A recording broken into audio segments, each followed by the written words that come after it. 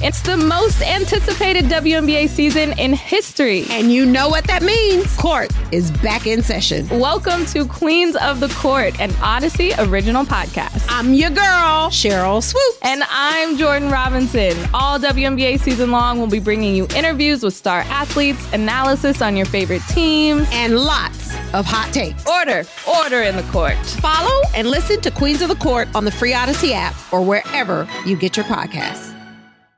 Welcome back. Happy Friday, Raider Nation. It is the Raider Nation mailbag with Scott and Mo here on Silver and Black Today, an Odyssey original podcast. If you don't already subscribe to the podcast, please do us that favor wherever you get your podcast. Just find it, subscribe, turn on the auto download. That way it's pushed to you every time. We've had shows Wednesday, Thursday, and now Friday, and then we will have our live show after the game tomorrow, Raiders versus Chiefs. Okay, Mo, let's jump back in. We got a great long email. I can't read it all on the air, but our longtime listener, Frank Deftari, shared his story about some workplace, some personal struggles. Frank, I want you to know we both read it, we understand it, and God bless you, man. Thank you so much. But I'm gonna shorten this and get to the point for the listeners out there, which is you talked a lot about your life and your workplace and how you've worked in toxic environments and what it did to you. And so that was related to Derek Carr. And you mentioned this question. You talked about Mark Davis and how the Raider organization, just like David Carr asserted, and he was right, has been very dysfunctional, not only since Al Davis died and Mark Davis took over, but even before that, in Al Davis's final years when he was not completely healthy, things seemed to fall apart a little bit. And so Frank asked this question, Mo. He says, do you actually ever think that the Raiders will have an elite organization with Mark Davis? And his point there is, do you think the Raiders can ever win with the way the franchise has been run? And it's a valid and a good question. And so I'll let you start on that one, knowing what we know now with not only Mark Davis still as the owner, but who he has in place to run the franchise on a day-to-day basis. And that, of course, is Dave Ziegler and Josh McDaniels. So I'm getting up there in age, but I seem to remember an emailer. She asked the question about why isn't Mark Davis getting enough blame for how the Raiders have been dysfunctional over the past several years. And I say because, the owner's not going nowhere. He can only fire himself. No one can fire him. Right. But to answer the emailer, I will say that it's going to be different. Mark Davis hasn't made the best football decisions as far as logistically getting the Raiders to Vegas. Great. Business-wise, great. But hiring, you can't blame him for John Gruden having to resign. That was on, he's kind of thrown under the bus in an investigation. So who knew that was going to happen? The Raiders were kind of minimally improving, but it took a while. But Gruden's his draft picks and giving Gruden full autonomy, to me, was the mistake, right? And now you're hoping that Mark Davis is able to step away and let the football guys handle things. So right now your hope is that Mark Davis hired the right people. Yeah. And so far it's fair to doubt if he hired the right people because we don't know. We have criticized Josh McDaniels and to this point, I don't think you can say Josh McDaniels is a good head coach. Right. 5 blown leads in the second half. That's not all Derek Carr. That's a lot of that. That's on Josh McDaniels. So right. To this point, we have to question Mark Davis's hiring and is he putting the right football minds in place to get this organization in tip-top shape? And I will never say never that this organization will never be a world-class organization because things change. Things can change in a matter of a year. But Mark Davis hasn't given us a reason to give him the benefit of the doubt. Yeah. And I go back and forth on this because I see both points. I see, to your point about Mark Davis, the move to Las Vegas, the increase in value of the franchise. It's in a much better financial position than it's ever been in the history of the franchise. So I get that piece of it. I also look at the Derek Carr situation as a piece of progress because supposedly Mark Davis let his football people decide. In the past, we know, and Mark Davis admitted last year that, hey, I'm finally letting people do what they're supposed to. I was meddling a little too much. And he admitted that. And he said, now I'm letting the football people do it. Now, he did that with John Gruden, and it really screwed his team because the drafts were terrible. And that's why you see the Raiders in the position they are right now. So he didn't make a good decision there. John Gruden was his kind of holy grail of people to run the organization. And it turns out that was a bad choice, not because of the email thing, that's separate, but just because of how the football operation was run. Then you have the situation with Ziegler and McDaniels, and I agree with you. We don't know yet where they're at. So the question then becomes, can Mark Davis do it? Can he pick the right people? And the answer is the jury is out. If he doesn't do it this time, then I would tell you I don't think there's much of a chance of it ever happening, because he said he's self-evolved, he's gotten better and all this kind of stuff. But if you can't choose good people and you can't read people and you don't have, or you don't turn it over to somebody completely different than you, meaning that the owner is basically a completely hands-off owner, doesn't hire the GM, doesn't hire the president, which not many owners do, but there are a couple organizations that do that in sports. If you're that kind of owner, then maybe. But if not, it's hard to say, Mo, because you just have to go on these years and years of history. If McZig flops, Josh McDaniels and Dave Ziegler, if this tandem flops, Mark Davis is going to have to get some other people in his ear and help him make decisions, because at this point you move off of Derek Carr, you waste good years of Devontae Adams, Max Crosby. That's what happens with Darren Waller and Hunter Renfrow, but it's not like the Raiders don't have good players on their roster. They should be winning a lot more games than they have been. Correct. So you look at the coaching, and that's the next thing. The coaching and the setup of the team, which GM is in charge, the free agent signings, the re-signings, the draft. If the Raiders don't hit on some of their draft picks, premium draft picks and free agents, that's a huge problem. That's a huge red flag. It is, and so I always say this too in conversations with my buddies when we're hanging out and watching whatever it's baseball, basketball, football, and that is, you cannot. I don't care what coach you hire, what GM you hire, you can't overcome bad ownership. I mean, your beloved Knicks are a great example of that. Correct? Yes. Along with some, I mean, listen, the Lions seem to be getting better, but the Fords, they might make good cars. I don't know, but I can tell you that has been a disastrous ownership. They have not won ever. There's great examples of bad owners. They've even chased some out of the NFL for racial issues, for sexual harassment, all this kind of stuff. We still have one, obviously, in Washington that's like that. But nonetheless, you have bad owners. And when you have a bad owner, just like if you have a bad run business, they tend not to stay in business. Now, the NFL is different because there's just money pouring in all the time. But if Mark Davis can't be the CEO that picks the right people to run the organization, then you're screwed. But Frank, I want to tell you again. Go ahead. Really quick, Scott. Just look at the recent Super Bowl teams that have won. Yeah. The Rams, the Patriots, the Eagles, the Chiefs. Do you see chaos? Never. Up above ownership, front office? Nope. No. Other than unspoken things happening at massage parlors, no. I got to hit the Patriots dig in. Concerned, you got to dig at the Patriots. No, you had to make sure you specifically excluded football from that question. But anyway, that's where but Frank Deftari, thank you, man. We appreciate you writing in as well. Here's another one, and this one, Mo, you're going to like too, because this is Jonathan. Jonathan says, "You guys are terrible." So he starts with a compliment. We are, and he says. Mo is a closet Jets fan and Scott is a Charger fan. This is the worst show I've ever seen. That's Jonathan.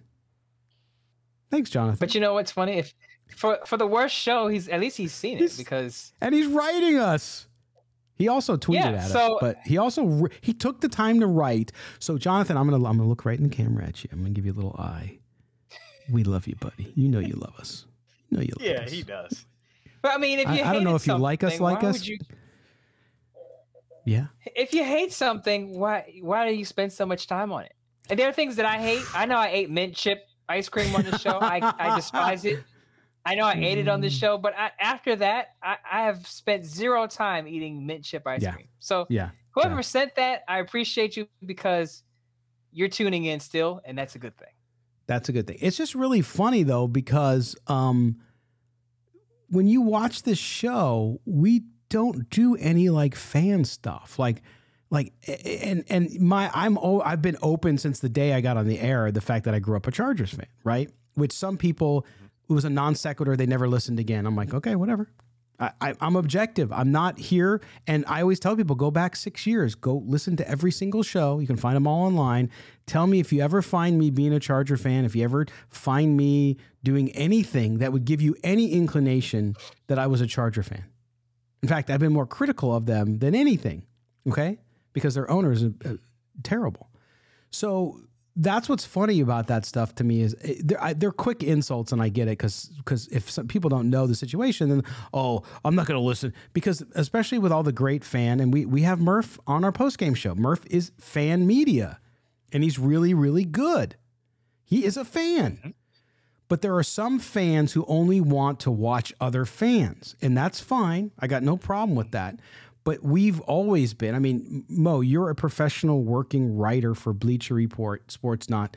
Your job is to be objective. Your job, even if you loved the Raiders like you do, and you'd never know it. And that's the way it should be. You should never know it. And yes, occasionally I'll wear a Raider hat because I got it when I was on Raider Nation Radio and I have shirts and all this kind of stuff. I'll wear that occasionally, but I'm never going to rah, rah, rah. So it's funny that people take the time to tell you that they don't like your content. Whereas I know there's plenty of content I don't like. I just don't watch it.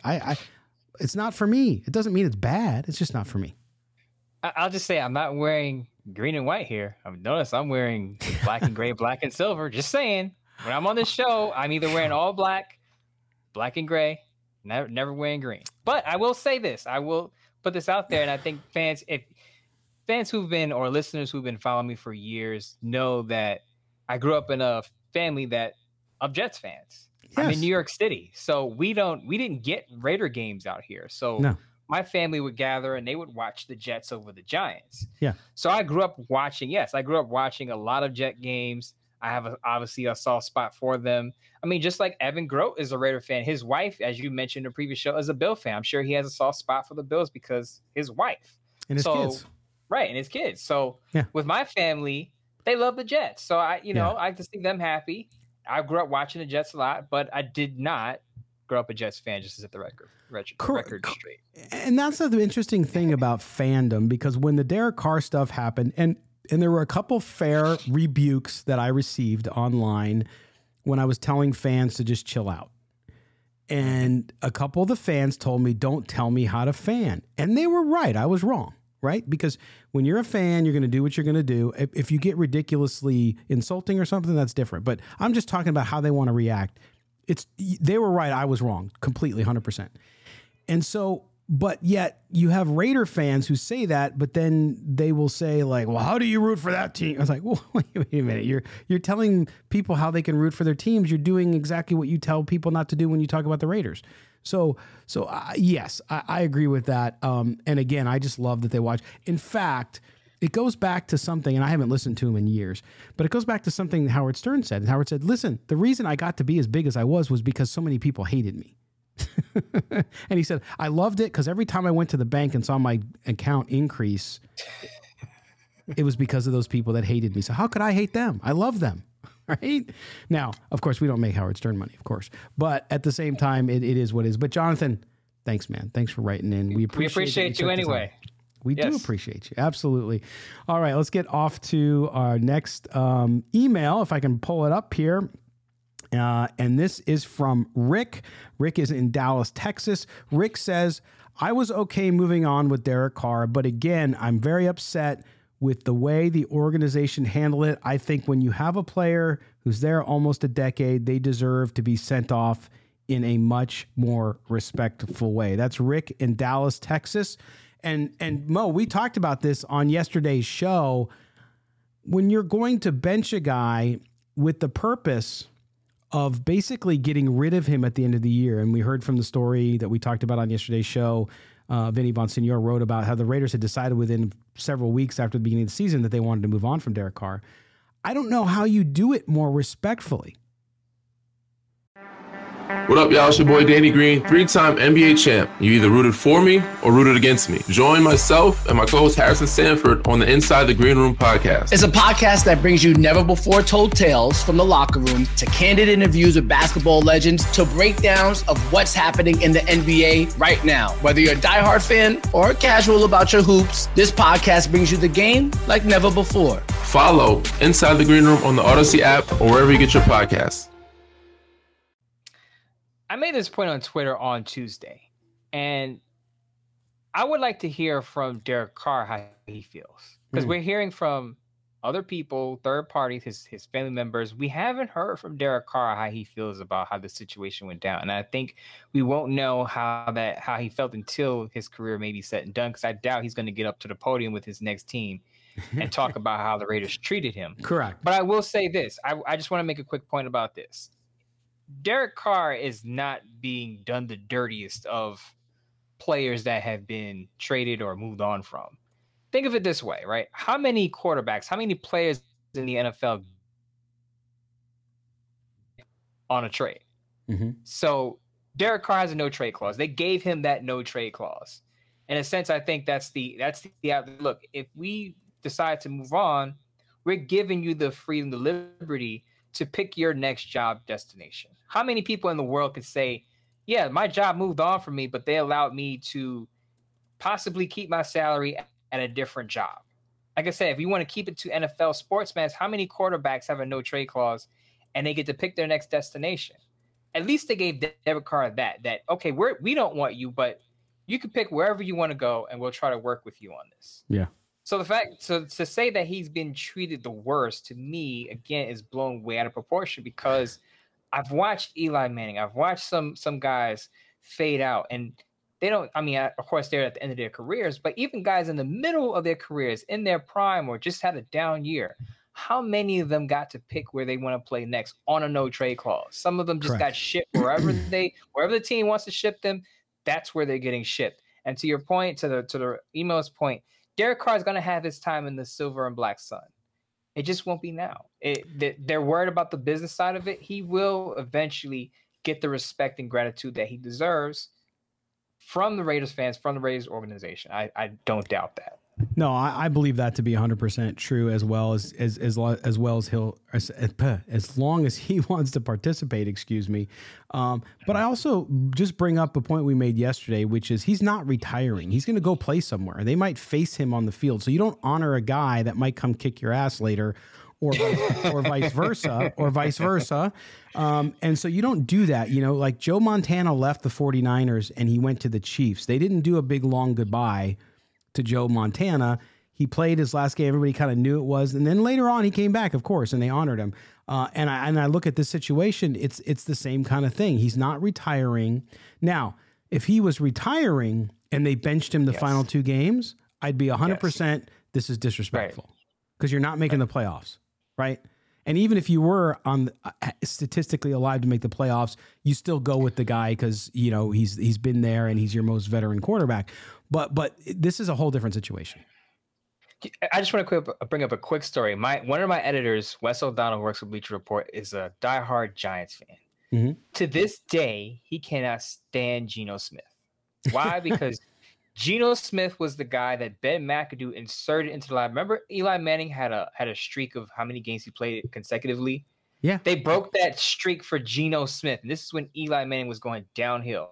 Yeah. There were so many Giants fans that felt that was disrespectful. And I would agree with that. They weren't making the playoffs. They were out of it. They insert Geno Smith, break up Eli Manning's streak. People were upset. My editor to this day hates the Seahawks, can't stand Geno Smith. He said maybe he'll get over it, but he hates Ben McAdoo even more for that. Right. But I will say that, to your point, if it was the end of the road for Derek Carr, then yes, I could see, let him string it out, let him have his victory lap. But he, as you said, we're assuming now, based on what David said, he's going to continue to play.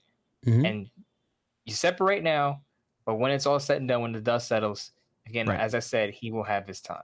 Yeah, and your point about the Eli Manning situation with McAdoo was all he had to do was play him. He could have played him 2 series, and his Right. record would have stayed alive. So Right. so that was completely disrespectful. And in fact, not Right. only disrespectful, but a big FU, which is even worse. So I totally get that. All right, we're going to take our final break. When we come back, we get a couple more questions here on Silver and Black today, the Raider Nation mailbag edition for this Friday. You're with Mo and Scott. Don't go anywhere. We're coming right back.